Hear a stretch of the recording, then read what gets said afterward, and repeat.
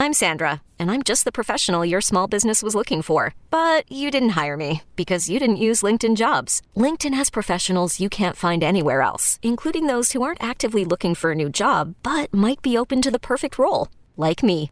In a given month, over 70% of LinkedIn users don't visit other leading job sites. So if you're not looking on LinkedIn, you'll miss out on great candidates like Sandra. Start hiring professionals like a professional. Post your free job on linkedin.com/recommend today.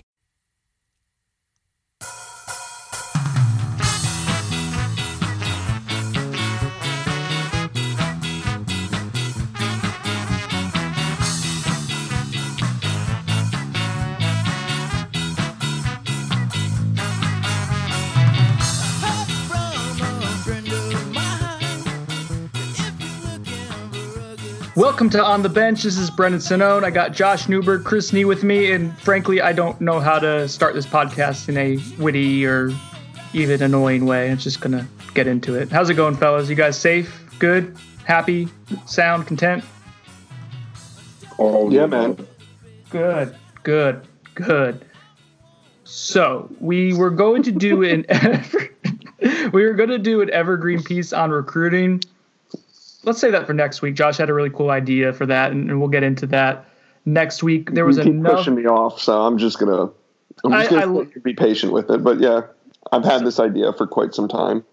Like 4 whole days you've had it, and you're showing a lot of patience. It's a long time when you're in quarantine. It's a long time to think about this idea. Do you guys, off the top of your head, know what day it is? Yeah, it's Friday. Oh, God, I thought it was Thursday. I was going to joke. I really thought it was Thursday. It doesn't matter. They're all blending together. But we will do the recruiting thing that Josh has thought of for a very long time next week. I'm not pushing you off. My point is, Josh, when there's actual news to talk about, we have to talk about the news because... we got big news today, Brendan. It's not big news, but it is newsy. And I want to discuss a couple things, get your guys' thoughts on Coach Norvell and... in our recent interview with him that he did with the media this week. I put that on the podcast so people heard it. I want to break that down a little bit. Chris got athletic director David Coburn as well in a one-on-one. He had some interesting things to say about the athletic program in general. So I want to get into that. Then we'll take a break and we will do some recruiting news as well as some Q&As. And there is news on the basketball front with Patrick Williams going pro, and Chris will break that down for us as well. So we do have a lot to get to, considering that there's not a whole lot going on in the sports world. But, guys, I want to get your thoughts about Coach Norvell, what he said the other day, and generally how he's approaching this pause, this lockout, whatever we want to call it. I, for one, have a lot of, when listening to him and talking to him, a lot of confidence in him. He's someone that seems to have a plan. This obviously isn't ideal for him, but I think that FSU's in as good a spot as it can be with the guy who's managing the program right now, because he does seem so hands-on, so CEO-ish, so detail-oriented. I think this is going to help keep FSU afloat as much as possible. Chris, what are your thoughts?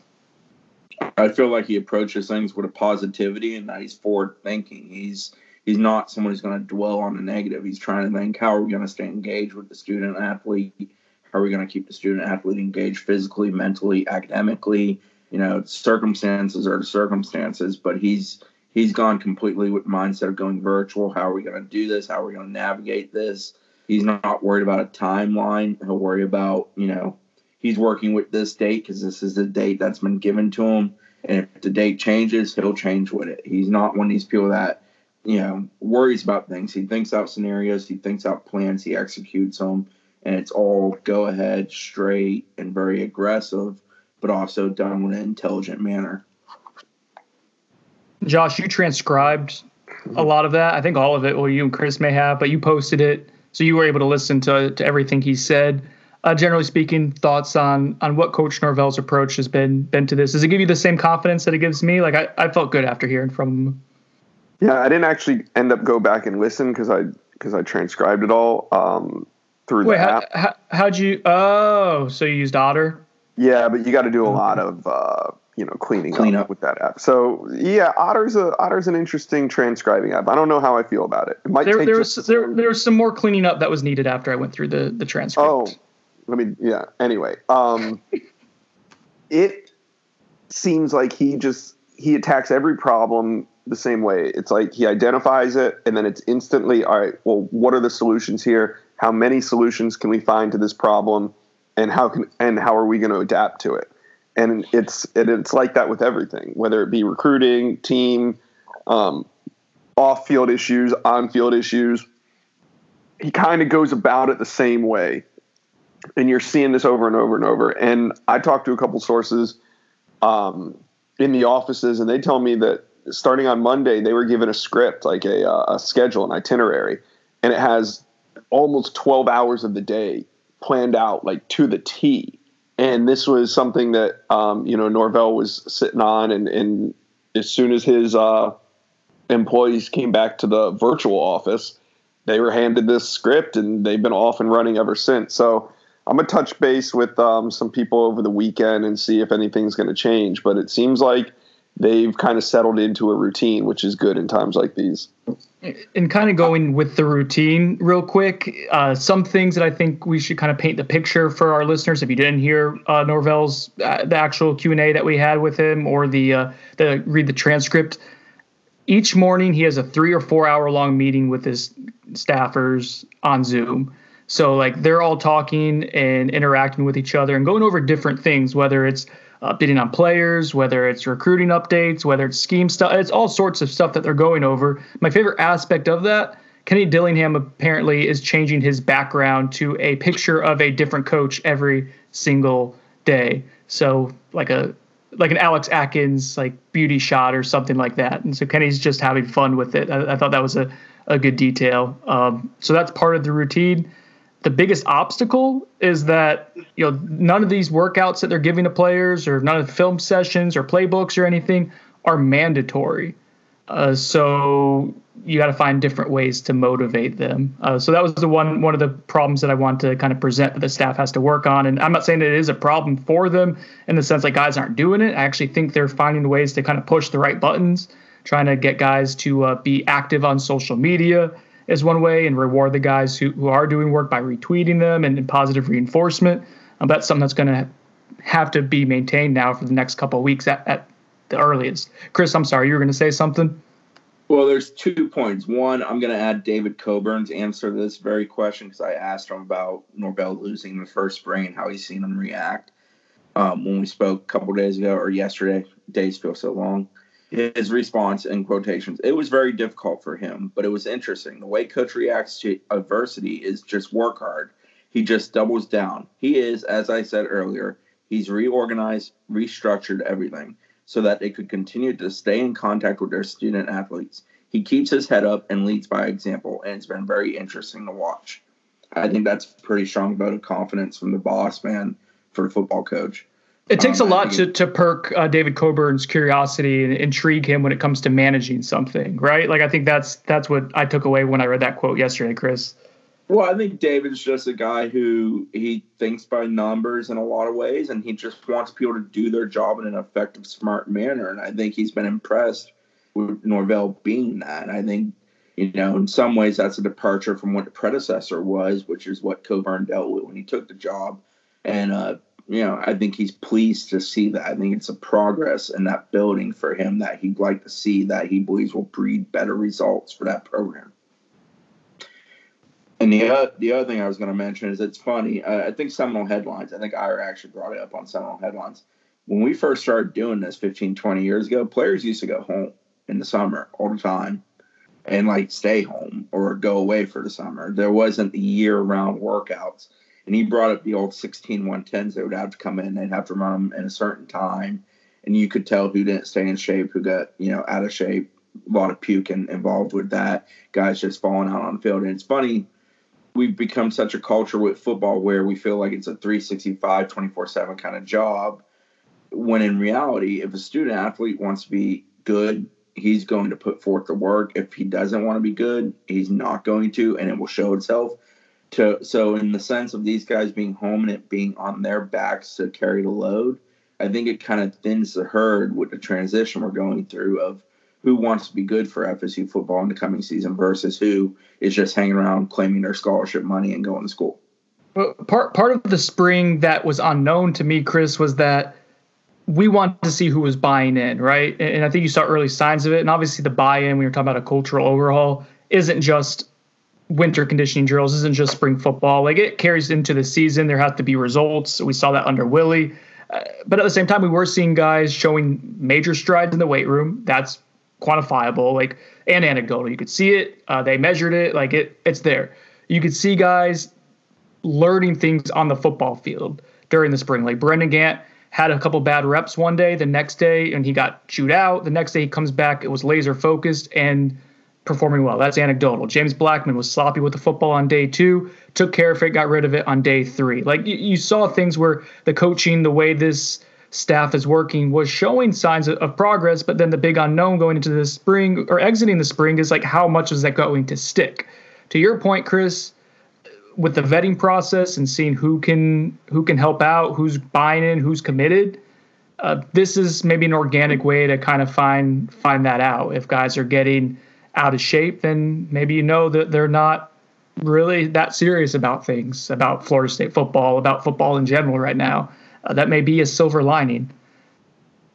Yeah, I think the one negative is the lack of in-person reinforcement and interaction. Obviously, FaceTime and those kind of things exist, but there's not as much of an ability to have that instantaneous, this just happened, Brendan Gant punching the wall after a miscue, Coach Norvell getting on him deciding against being that way the next day. That's not going to happen. You can't replicate that in the current, status we're dealing with. Josh, I'm going to come to you in a second, so stop chewing whatever you're chewing. What I want to ask, Chris kind of touched on this. I do want both your thoughts on this. There seems to be, and again, I think there's a lot of inherent negatives with this situation for a new coaching staff. Everything's new. Scheme, culture, whatever. It's all new, and you only get 3 spring practices. Coach Norvell talked about that and hoping if they do get spring practices back, or some of those practices back, that it's even to other teams that maybe had like 10 practices if you get them back like in the summer or something like that. But the silver lining I can find here is that I think this is the right guy to be managing this type of situation. I think FSU is fortunate that Mike Norvell and his staff are in place right now. I don't mean to drag them, but the last staff, I would be very concerned about the direction of the program if there was this kind of, as Chris said, not hands-on ability right now.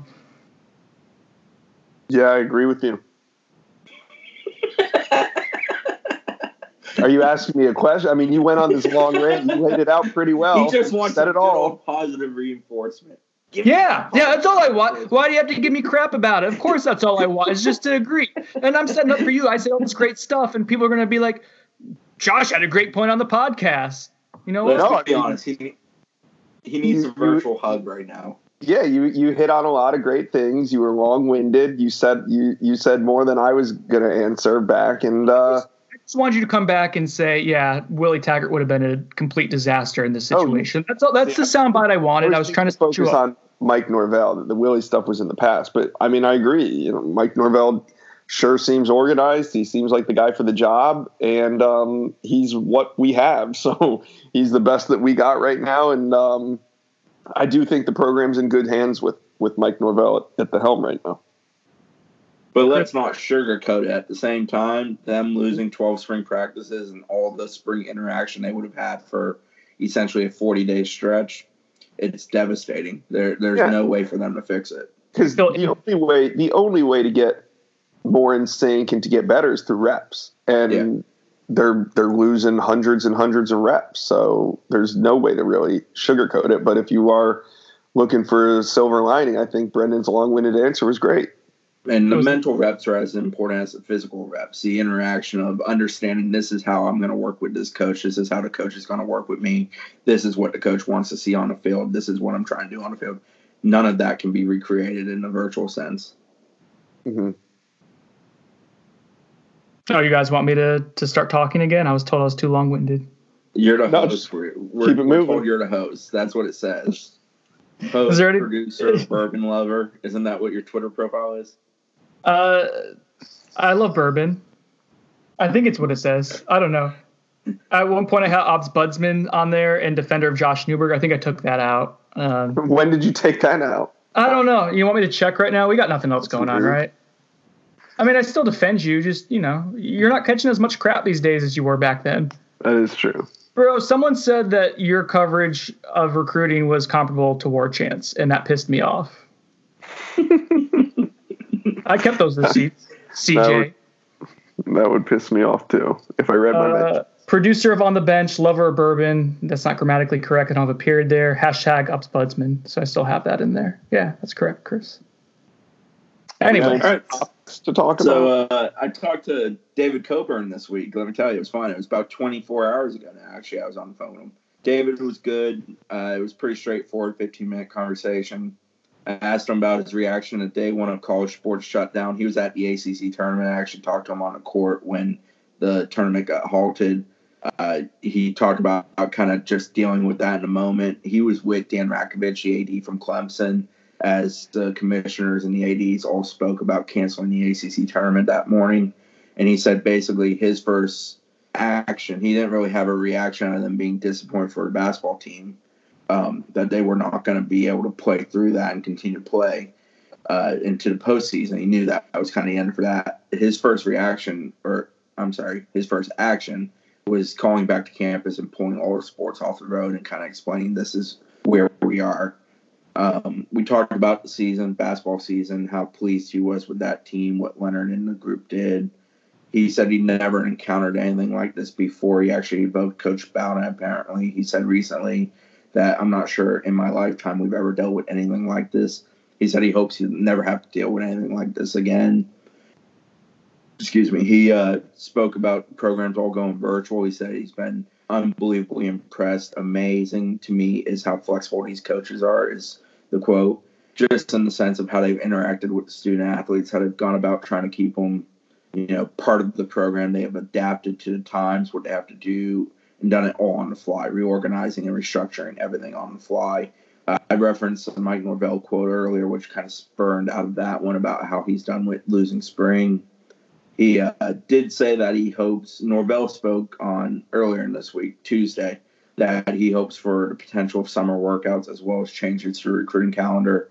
AD Coburn kind of said that there have been discussions by both the AD and presidential level about the summer workouts. They have not yet gotten to changing the recruiting calendar. He does believe that will come.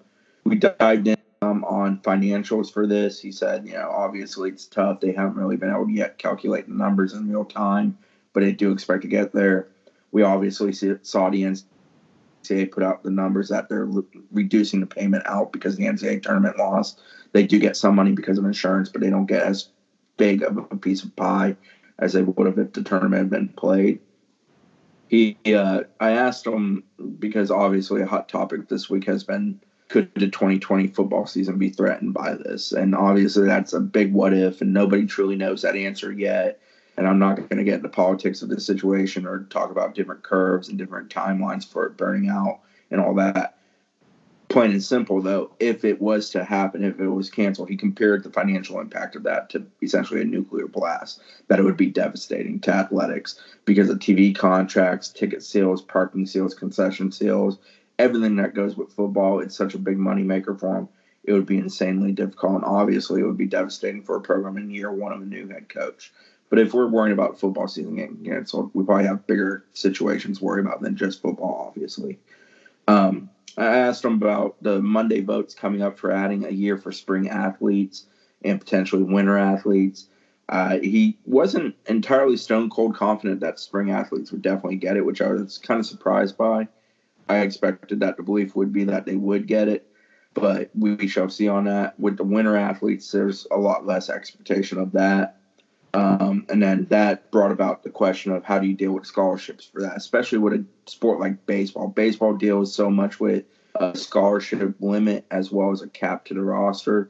If you're allowing a lot of guys to come back and adding, say, 15 guys, it creates a lot of complications. And the final thing I asked about, because I'm a basketball head and I love my coach, Leonard Hamilton, new contract on him. He said, talked to coach yesterday, which would have been Wednesday. We're working away at it. We're going to get there. I'm very comfortable with that. We will get there, as is he. And that co-signed by everything I've heard from over in the basketball building about they're going to get that contract worked out, and he's going to be here for pretty much as long as he wants to be here. And I think most people would share the belief that he's earned that right at this point with that program being where it is. That was pretty much it. And then I asked, and I'll share this quote, his overall message during these times. Well, the message is everyone stay healthy. Keep your families healthy first and foremost, and just keep communicating. We cannot communicate enough in this situation with each other, with our student athletes, with our fans, and our supporters. Stay healthy, stay safe, and communicate. All in all, I appreciated his time. I thought it was a good 15 minutes. Nothing he said shocked me a great deal, other than maybe the spring athletes getting the additional year being not as cut and dry as I thought it was. I thought that was almost a certainty. But everything else, I felt like was what I kind of expected to hear from A.D. Coburn. As I said in the Norvell part of the podcast, I think he evoked a lot of belief in what Mike Norvell brings to the table, and that they feel like they have the right guy in this situation at this time for that program. It's a good, informative piece that Chris had. He summed it up perfectly there, but if you want to check it out on Noles 24/7, see the full quotes from David Coburn. Chris had the whole Q&A transcribed, so I'd recommend you guys check that out if you haven't already. Like he said, not a whole lot of earth-shattering news, but it was good to have some reinforcement of things that you're thinking. Obviously, the budget stuff is kind of what sticks out to me. The impact of losing football season would obviously be huge on a program that's had some budgetary issues in the past too. And yeah, so that's something to certainly monitor. Let's see. We're going to take a quick break. Coming back on the other side of it, Josh touched base with a couple of grad transfer prospects, including everyone's favorite Chris Murray. Nee will give us a little bit of basketball updates, and then we have a Q&A. So stick with us. We'll be right back. eBay Motors is here for the ride. Remember when you first saw the potential? And then through some elbow grease, fresh installs, and a whole lot of love, you transformed 100,000 miles and a body full of rust into a drive that's all your own. Look to your left. Look to your right. It's official. No one's got a ride like this. There's nothing else that sounds like, feels like, or looks like the set of wheels in your garage. With over 122 million parts, you can make sure your number one ride or die stays running smoothly, so there's no limit to how far you can take it. Brake kits, turbochargers, engines, exhaust kits, roof racks, LED headlights, bumpers, whatever your baby needs, eBay Motors has it. And with eBay Guaranteed Fit, it's guaranteed to fit your ride the first time, every time, or your money back. Plus at these prices, well, you're burning rubber, not cash. Keep your ride or die alive at ebaymotors.com. Eligible items only. Exclusions apply. Introducing the Two-Way V4, where groundbreaking fuel cell technology meets fresh foam cushioning for the ultimate performance. With fuel cell, each step feels explosive, delivering unparalleled energy return. Paired with fresh foam, experience maximum comfort throughout the game. Its lightweight textile upper offers support and breathability without sacrificing agility. Whether you're hitting the clutch shot or locking down the opposition, the Two-Way V4 gives you the tools to play at a high level. Learn more and purchase the Two-Way for yourself at newbalance.com.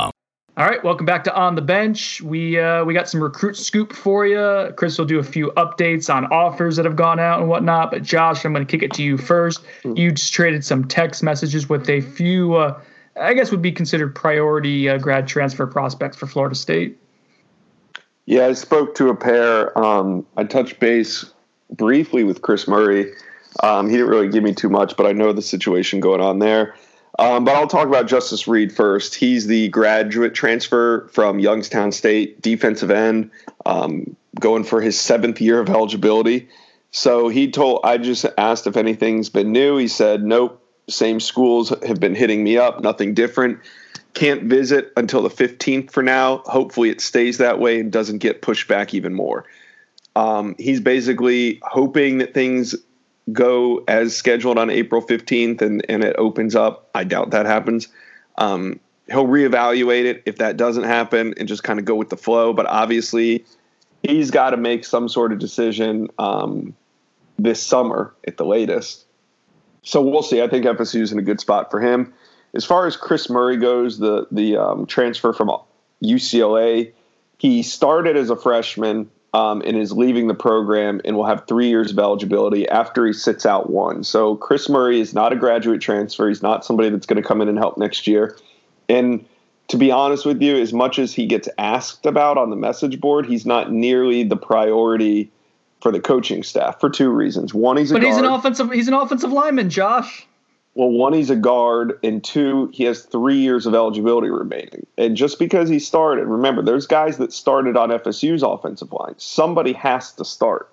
So you also got to take into account what the situation was at UCLA. And kind of from what I'm hearing is he's not exactly a can't-miss guy. And if he's not a can't-miss guy, do you really want to bring somebody in that has to sit out a year and then has 3 years to play? Is he going to clog up your depth chart? Is he going to, does he really want to move across the country to come do that? There's just a lot of variables in play.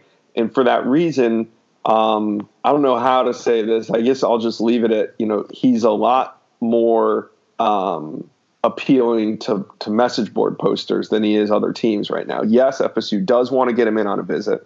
They were trying to get him in April 10th through 12th, mainly as a fact-finding mission to get to know him, to see him in person, and all that sort of thing. So this isn't like Chris Murray's in the portal and FSU's just doing everything in their power to land him. They're very, this is a two-way street here, and they're trying to feel him out just as Chris Murray would be feeling out FSU. So I don't think people need to freak out about that one, mostly because it's not going to impact anything on the field in 2020. So the other guys, everything just is in a wait and see mode. I wouldn't say that FSU is really heavily involved with any offensive line transfers at the moment. The one thing I would add, just for a little context on Chris Murray, is the PFF metrics on him are below average. I think he's in the 50s the last 2 years as a starter. Right. So, if he was I don't know how much he would help the guard situation. I think he played a little center too. I think he could maybe represent an upgrade at center, but how much of one? And you got to look at your roster and see the guys that are redshirting right now. I mean, or are coming in as freshmen, and where Chris Murray would kind of land with those guys. So I would just kind of chill out on Chris Murray for a little bit. We'll see what happens when everything opens up after this dead period. Part of the issue is. Oh, sorry. Go ahead, Chris. The transfer portal creates some weird fan attachment situations. Very much so. It's odd. Like, I get it. It's a place where you can find Band-Aids and quick fixes. So it is important. It's something that FSU definitely needs to employ and use effectively. But not every guy that enters the portal is a guy that a school should go after. There's a lot of times there's a reason beyond I want to play more why guys entering the portal. It's either it can't cut out the place he's at, had issues at the place he's at. I believe in Murray's case, he has had documented issues before that, raised some red flags and some concerns. You don't want to always jump in on a kid just because, it's a number at this position. So it's just kind of a weird deal to me. Like, I find Justice Reed to be the most important guy that we know FSU is involved in the transfer portal because he can help at defensive end. He is a veteran, and he's a one-year guy who can play immediately. Every time I subscribe on Twitter for alerts to the 24/7 transfer portal account. So every single time there's an update, I get it pinged to my phone. And since like the last week and a half, 2 weeks since basketball season was canceled, there's been a lot of transfers, and I keep seeing guard pop up. This guard, Temple guard or Illinois guard or something like that, and I get excited every single time I see it because I think it's maybe someone to at least research and see if they can help Florida State. And then I realize it's not an offensive guard; it's a shooting guard. Yeah, the basketball transfer portal has exploded this week, and we'll get into that in one of the Q&A portions. But I mean, it's nuts how much it's filled up, and it's crazy to me how much it's filling up with guys making decisions without the ability to take any visits to some of the schools they're committing to. And it's not schools they probably were recruited by, especially guys that are going like Ivy League to ACC and stuff like that. That's going to be an interesting dynamic. And even for football, like Josh mentioned with Justice Reed, like guys and what their timeline's going to be with a very truncated window, like if they're even going to be able to see a school they want to go to, if that football season is delayed or pushed back. There's so many moving parts to it that it is interesting to see the influx of guys for hoops. But anyways, let's transition here to a little bit more recruiting stuff. There are a few offers that have gone out. Chris, I'll ask for you just to do a quick summary of some guys that you've written about in the last 2 or 3 days. Well, in total, there's been around 15 offers over the past week by FSU. They kind of took off the spring break week, and they've dived back in this week. Most recent ones, defensive end from New Jersey, Aaron Armitage. defensive, or actually, I'm sorry, is Armitage a D end or a D tackle, Josh? You wrote about him yesterday. I'm sorry, he's a defensive end. Okay, yeah. So defensive end, Aaron Armitage. Defensive end, Savion Jones, who's from Louisiana. We've seen FSU kind of hitting up Louisiana a lot in these 15 offers. I think Louisiana is a state they feel like they can make a dent in, because if a kid isn't going to LSU, then your next concern is Alabama. Once you get beyond Alabama, maybe Texas A&M, and after those, it's kind of wide open. So schools can go in there and find some kids if they can get beyond those first 2-3 potential landing spots and have a shot at them. But Savion Jones, talented defensive end, was on an undefeated high school team last year. From what I understand, Coach Norvell, Coach Papuchis, and Coach Fuller all spoke to him last evening when the offer was extended. Deshaun Troutman is from down Brendan's way. He's a Miami boy that's relocated to Orlando. He's at Edgewater, I believe it is. He can play at all three levels, pretty effective linebacker, good in pass coverage, actually, for a guy who's probably an inside backer at the next level. Tyree West is a really talented defensive lineman from South Georgia. He's from Tifton County. He's a top 10 player in the country in 2022. He's a guy that I've seen him in person. He's a monster. He's unbelievably physically put together and very, very athletic for his size, and his film backs it up. He's very good on film. He's truthfully a kid who I think his ceiling is still way up there. Like, I still think there's a lot more improving on the football field he can do, despite the fact that he is so productive and so impressive in many ways. Samuel Mbake is a wide receiver originally from Georgia up near the Kennesaw area. He's at IMG Academy this year. He is another 6'2", 6'3" type wide receiver. That definitely seems to be kind of the exact area that the wide receiver offers go to, is guys who are about 6'1 plus, about 6'4", long-armed, athletic, can work to all parts of the field. Definitely seems like the type that the staff here really likes. TJ Dudley, talented linebacker from Alabama, was recent offer. Safety Jaden Slocum, who I believe is from North Georgia, if I remember correctly. He's a kid that was supposed to play with Cam Newton's team this summer and probably would have blown up if he was able to do that. So those are some of the newer offers we've seen. I think I covered the ones from Louisiana that came a couple days prior, including Shaz Preston, who's one of the best players in Louisiana for 2022. He's a wide receiver. Josh, you got anything to add on the recruiting front before we move to the next topic? No, not right now. Chris, there was some basketball news yesterday. I don't know if this was super unexpected. I feel like I had a dream that we already talked about this on a podcast, but we definitely have it. I don't know. That's Patrick Williams declaring for the NBA draft. I was hopeful he was going to stay just because you kind of saw at the end of the season what he could do as, like, when he decided to take over, decided to be assertive, I guess would be the way to phrase it. What were your thoughts when that happened? I know you weren't super surprised. Is that right? Well, when Pat walked on campus, I always thought he'd be a one-and-done player. He walked in basically viewed as a guy middle of the first round to 2025 in the first round, and that's still where he's basically viewed. It's crazy, 2 years in a row, him and Mfiondu Kabengele last year. Sorry. Mfiondu Kabengele last year. Nice. Both ACC Six-Man of the Year, both not starters, both go in the draft, both will be first-round picks. So it kind of mirrors that in that sense. Obviously, with Fee, there was a lot of development. With Patty walked in with a ton of skill, and they did help him develop further. But Pat's a three-level player. He can shoot from the inside. He can shoot from the outside. He's very good around the rim. Athletically, he's freaky. I think he's the best athlete on FSU's campus outside of maybe like a Trey Cunningham or somebody else over in track and field that I'm probably forgetting. But Pat's a special athlete. Excellent rebounder, good shot blocker, can steal it, can dribble it, can work 94 feet, can finish at the rim like nobody's business. He's really, really good. I think the only reason it popped in my head that maybe he comes back is, one, how the season ended, and two, the fact that because he wasn't a starter, and I know starter at FSU is kind of meaningless because guys get fairly equal minutes, I do believe that he would have had a more prominent role next year, in part because of the other guys that are departing, Trent Forrest and Devin Vassell, forcing him to be more of an assertive scorer. So maybe we see that average go from, I think he averaged about 9.7 this year. Maybe we see it jump up to 13, 14, 15 category. And he's capable of getting buckets. Like, he can do it. He can fill it up. But he's a guy that played to the team concept very well, which is why he only averaged what he averaged. But he's going pro. It makes sense for him to go pro. It's kind of like Devin Devin commented when we spoke to him yesterday that essentially the staff told him, this is the information. This says you probably should go pro. You're viewed as a first-round talent. Go pro. Jonathan Isaac wrote a great piece for the Players Tribune. He echoed that thought of the NBA is telling you you're a lottery pick and the staff's telling you should go because you're a lottery pick. I think Pat falls in that same category where that's what the information told him to do.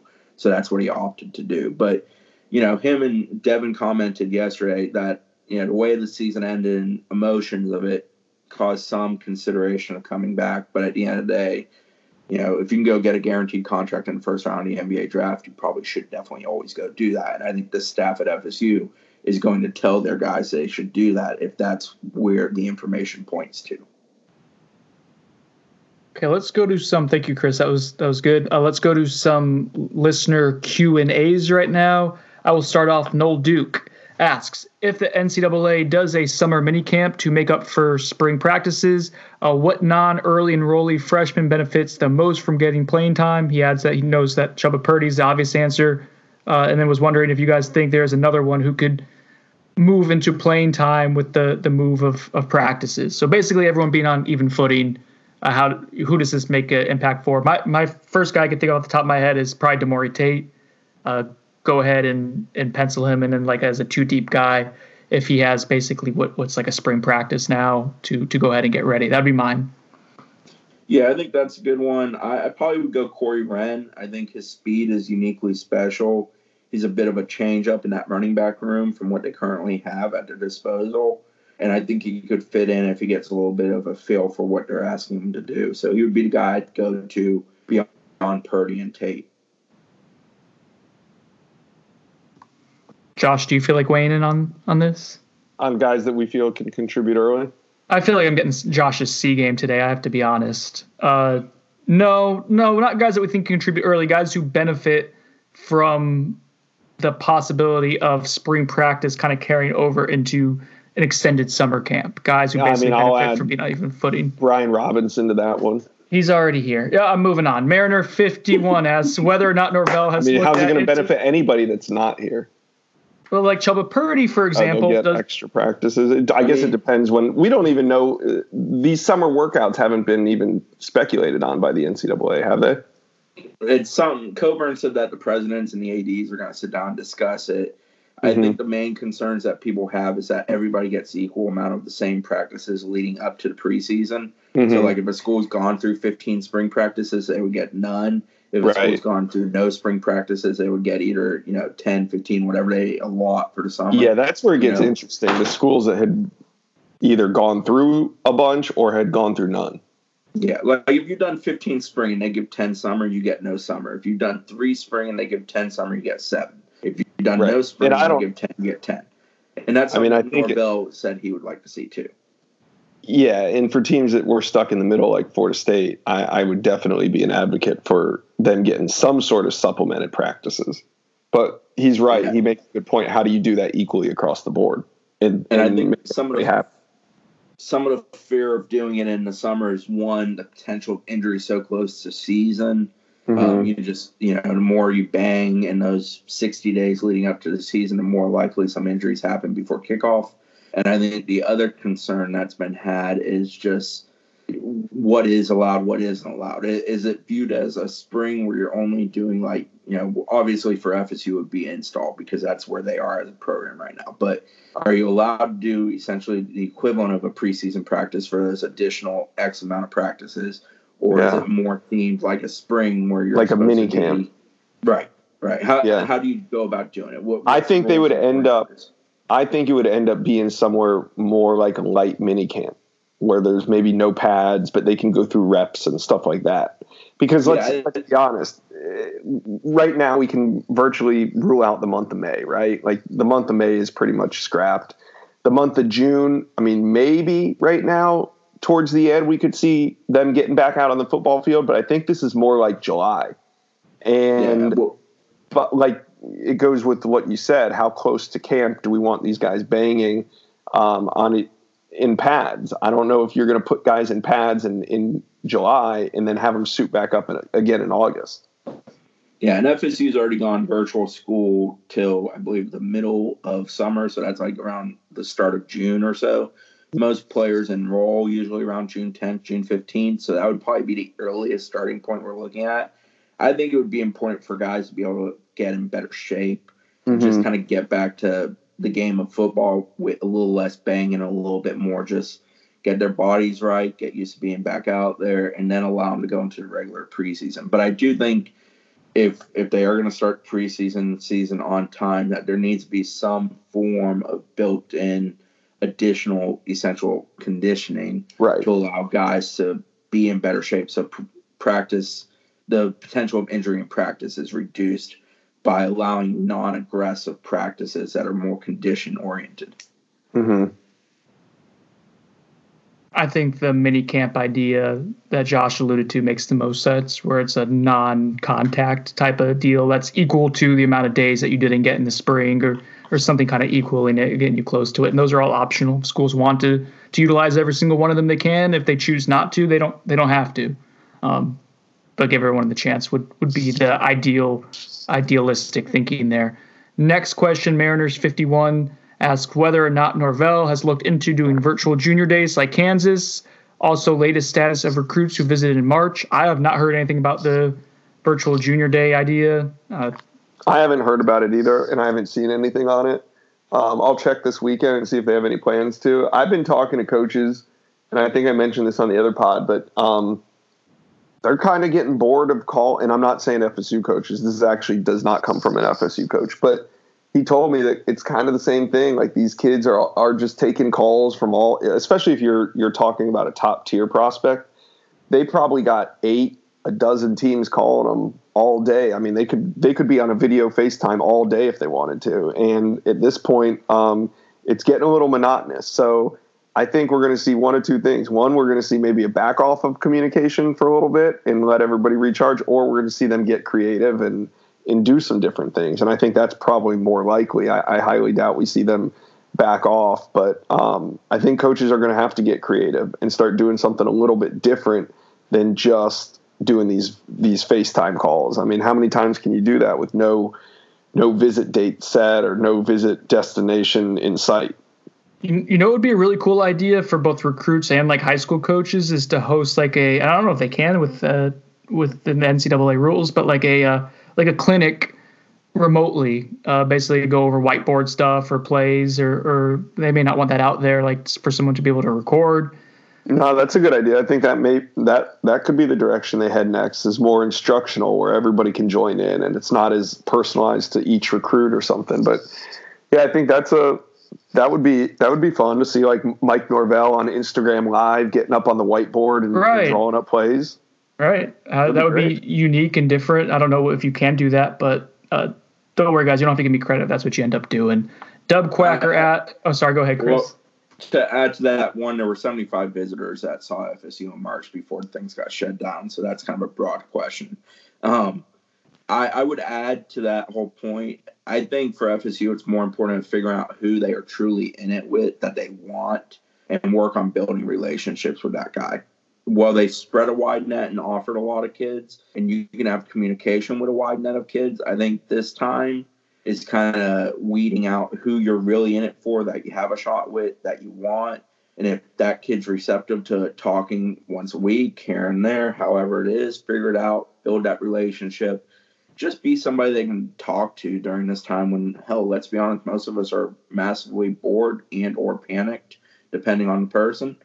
And build those relationships, and then when you can have in-person interaction, have that again. I don't think it's worth FSU having an online junior day and showing 100 kids that are all just bored and maybe interested, a bunch of stuff, when they can focus on 10 kids that maybe have a shot of getting 5 of, try to close the deal on those. I think it's more important about being kind of hyper-focused versus broadly focused.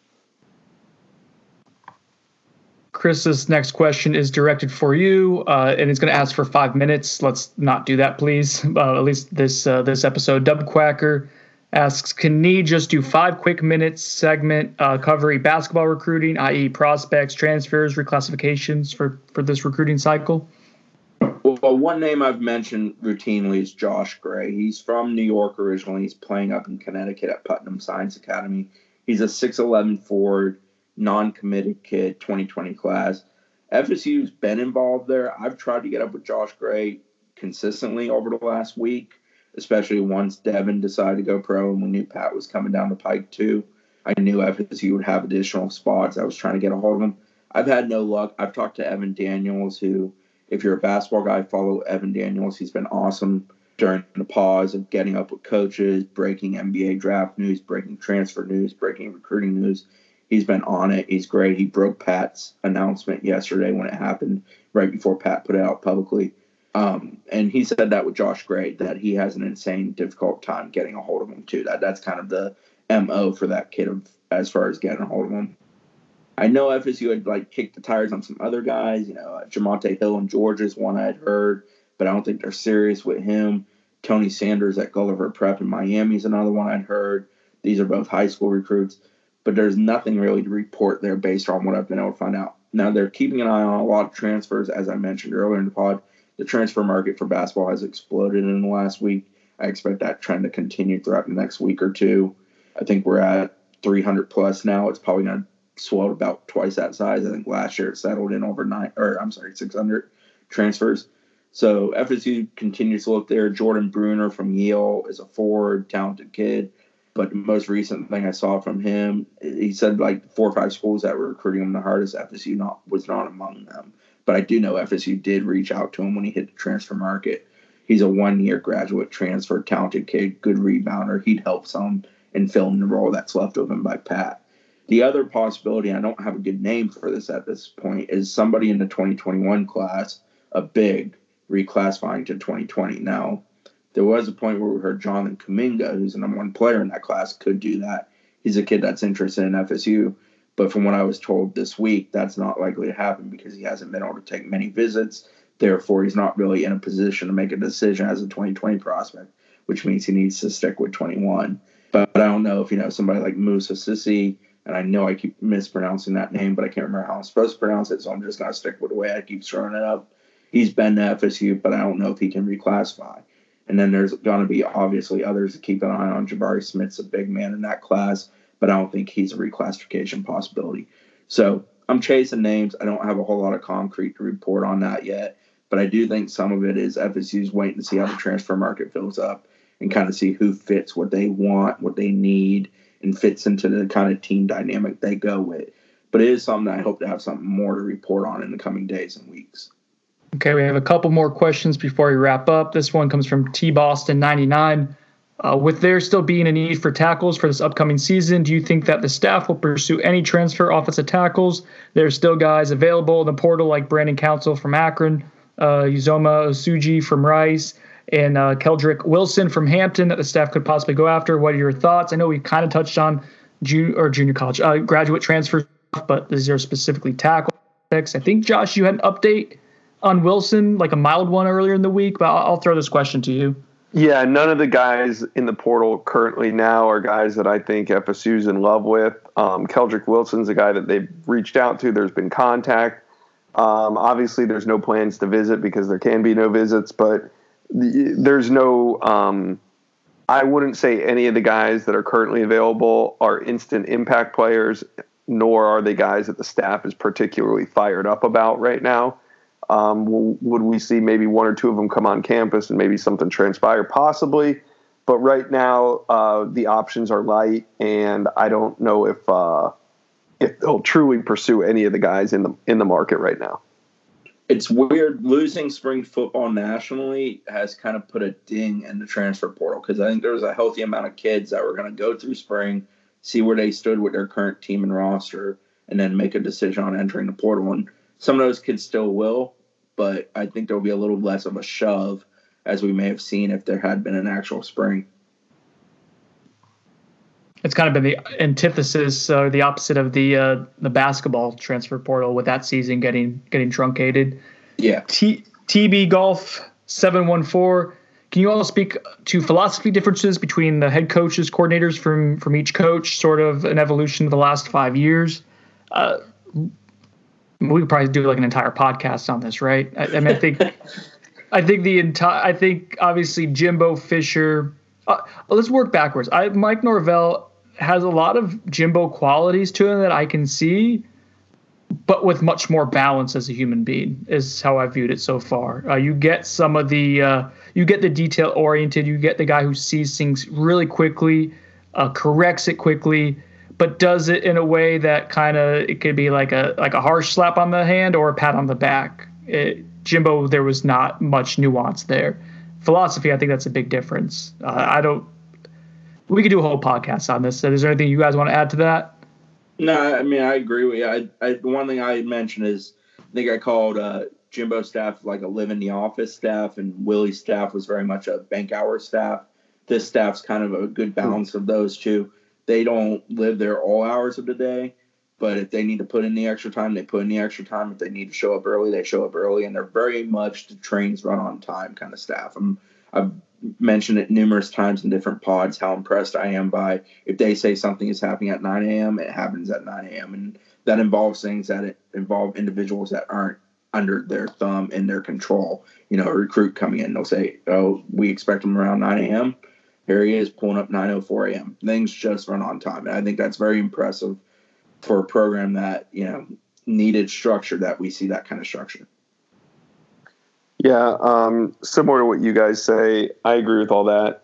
But I also think, in having seen, you know, this play out over college football, there's not just one way to be successful as a coach. So, like, you don't have to stay in the office all night to be successful. But what I do like about Mike Norvell and his staff, they seem comfortable with their strategy. So, you know, sit back and watch it work. Let's see. Tone Capone 4, you know, Tone TC4, I'm going to say we kind of answered your question already throughout some other conversations that we've had. You did ask, though, the second question was, how would you fix the recruiting calendar this year if everything gets back to normal soon? Mike Norvell, when he was asked about recruiting, I think I asked him specifically about the timeline for recruiting and how this pause really impacts it. He seemed to be, without saying directly, like, I'm in favor of it. He said he wanted the NCAA, or thought the NCAA should explore the possibility of eliminating the early signing period. Curious what you two recruiting guys think of that and how that could maybe help make up for the lost time right now. Well, I think at this point, go ahead, Josh. It might not matter because there might not be a football season. Go ahead, Chris. There'd still be recruiting, though. I think his point with eliminating the early signing period is he doesn't want kids who are unable to take unofficial visits or visits earlier in the process to be forced into a decision without being able to research fully what they're looking at. For a school like FSU, they need, obviously, to play some games and win some games, but they need kids to show up on campus. That's the essential piece of their recruiting puzzle this year, is building personal relationships to win out with kids who have better current options from the standpoint of where that school sits right now in the hierarchy of college football. Yeah, and at the end of the day, the best teams, the top teams are still going to recruit the best. So it's the best thing for Florida State is that a season occurs, they play better football, and whatever they decide to do in recruiting happens. But, you know, they're still this is still a slow rise for Florida State that they're just embarking on. So the most important thing is that this season gets played. And Norvell asking, or not asking, but suggesting that the NCAA maybe look at extending the early signing period or eliminating the early signing period.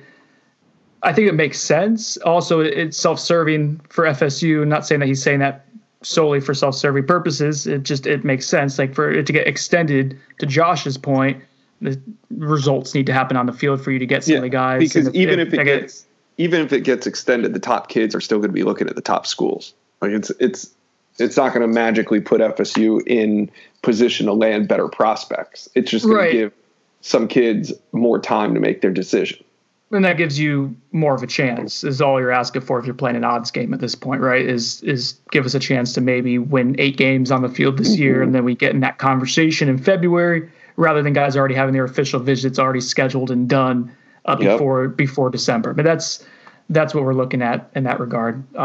Ivan, I'm not reading your question purely out of spite. Dehaney 10, how does this impact FSU targets specifically with their recruitment? Example, Dink was close to committing to FSU but had a couple more visits planned. Now what? It hurts FSU with the guys that are leaning in their direction and might commit soon, and it potentially helps FSU with guys that they have ground to make up on because there's more time. So not saying that that's going to exactly happen like that. I mean, a guy like Dink Jackson, he said he was pretty much going to commit April 14th. So how does this impact him? Well, if he's not on campus April 14th, does he still commit? I don't know. If he extends it, I'm not saying this is going to happen because right now it seems like it's really a battle between FSU and Louisville, and FSU is going to win this one. But other teams could jump in. Suck it, Louisville.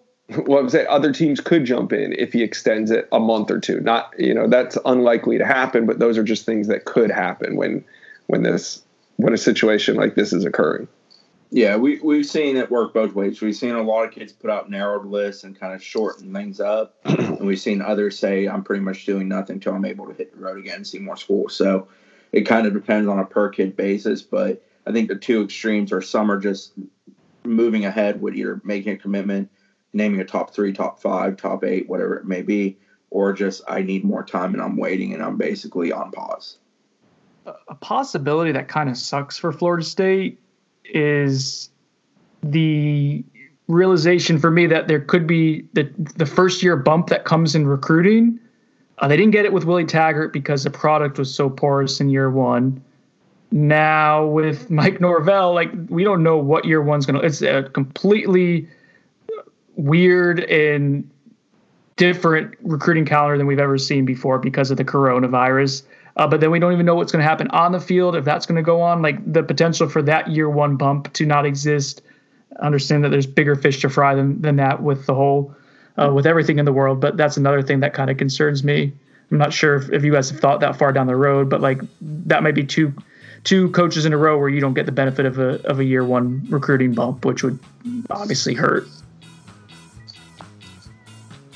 All right. For On the Bench, I am Brendan Sonnone. Thanks to Josh Newberg, Chris Nee for joining me. We'll talk to you guys sometime early next week. I may not be part of the podcast, though.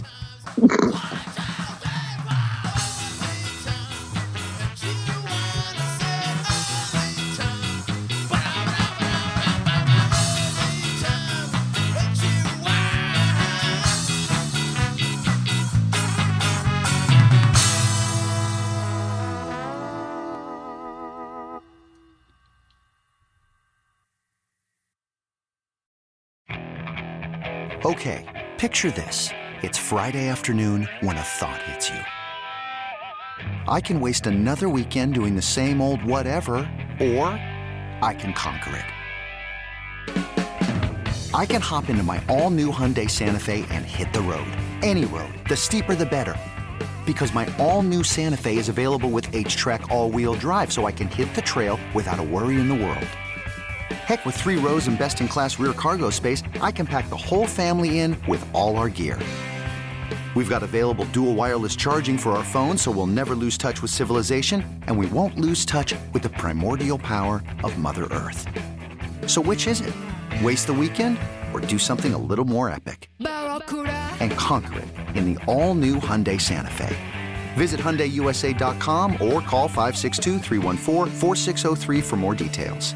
Hyundai. There's joy in every journey.